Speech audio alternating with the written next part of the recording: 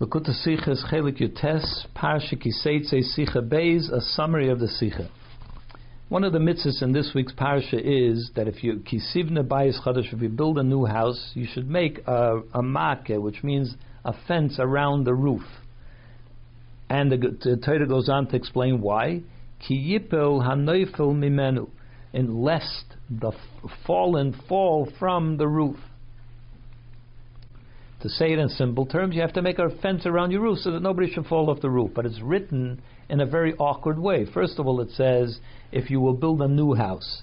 It's not really relevant whether it's a new house or an old house. If you buy an old house, you also have to build a fence if there wasn't one before. So why does the Torah say that it means a new house? That could mislead us to think that it means only if you build a new house. But if you bought a house that didn't have a fence, it's not new, you don't have to put a fence, but that's not true. So why does the Torah say Chadosh? And also, what does it mean lest the fallen fall? If you're trying to prevent that he shouldn't fall, why address him as the fallen? He isn't yet fallen. The Sifri explains it. Actually, the Gemara explains this as, why does it say the fallen? Because this is a person that is destined to fall from creation on. This is a person that is already ordained to fall. But what the Torah is telling you is that you shouldn't be the one through which his falling happens. Even though that'll happen to him anyway. But why should you be involved in that? That's how the Gemara explains it. But still, why frame it in such a way that the fallen, what does that mean? He's not yet fallen. He may come to fall, but he's not fallen. So there are certain things in Torah which cannot be understood by looking at them from the perspective of Nigla, just by understanding the Chumash, the Pasuk and so on, from reading it normally. Only if you see it from the inner dimension, from the perspective of Chassidus, do you begin to understand what the true meaning is. And there's a reason for this, because Hashem created the world in such a way that we should always be aware that there's something beyond us, that we aren't complete, that we don't have control. For instance, it says that he left the north side unfinished. The north is uninhabitable, it's undeveloped, it's freezing up there, just full of ice. Why did he do that? Because should somebody come along and say, I am the God that created the world, just say to him, okay, close in, finish off the north and the North Pole. Let's see you do that. And the same is true of Torah. Nigla is Hashem allowed His wisdom to be able to be understood by the human mind.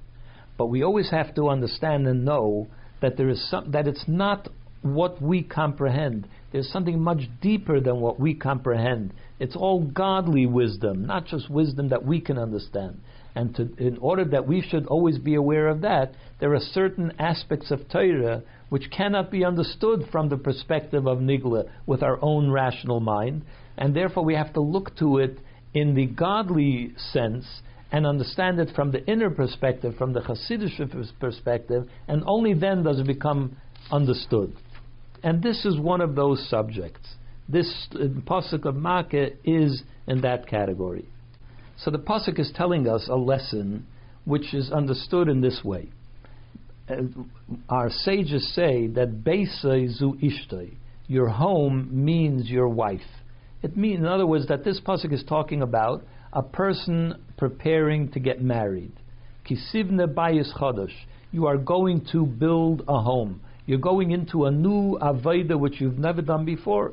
Till now you were involved in learning, davening in yeshiva, like a yeshiva bacher, and now you're going to get married. So now you're going to be responsible to support your wife and eventually your children. So you have to start making money, so you have to get a job. When you get a job, you're suddenly involved in the world around you, something that you were never involved before. So this is a new avodah which you're unaccustomed to. So the Torah says you have to build fences. You have to protect yourself. You don't want to get caught up in the world around you, to get sucked into the world around you. You have to build fences so that your mind, your thinking, your speech, your actions, what you do, are never compromised. This is something that you're unaccustomed to, and you have to be ready to be able to deal with challenges as they come. And you have to do that by creating boundaries around yourself so that you know where you can go and where you can't go.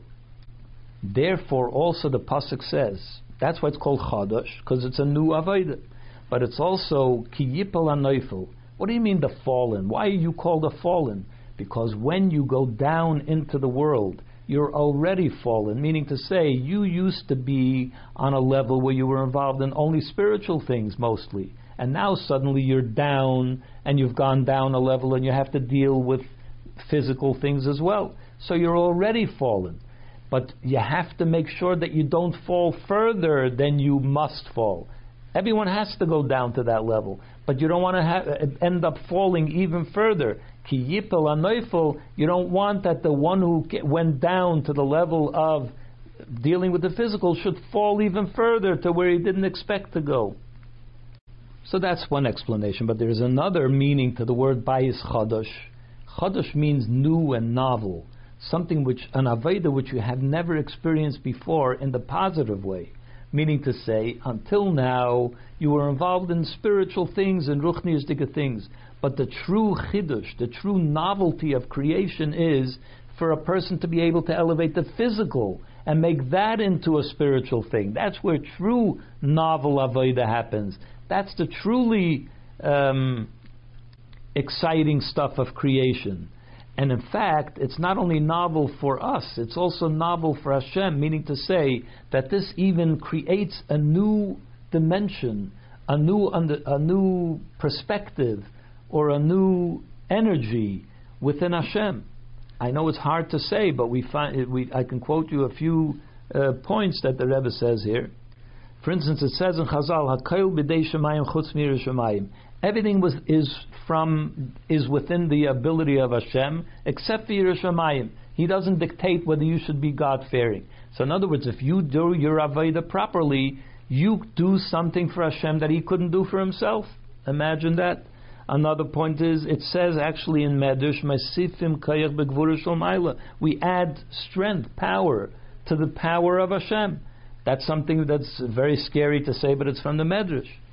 And when we build a dir b'tachtainim, when we build a home for Hashem down here, and He is pleased with that home, the Gemara says that a dir anah, a beautiful home, opens up the perspective of the person that lives there.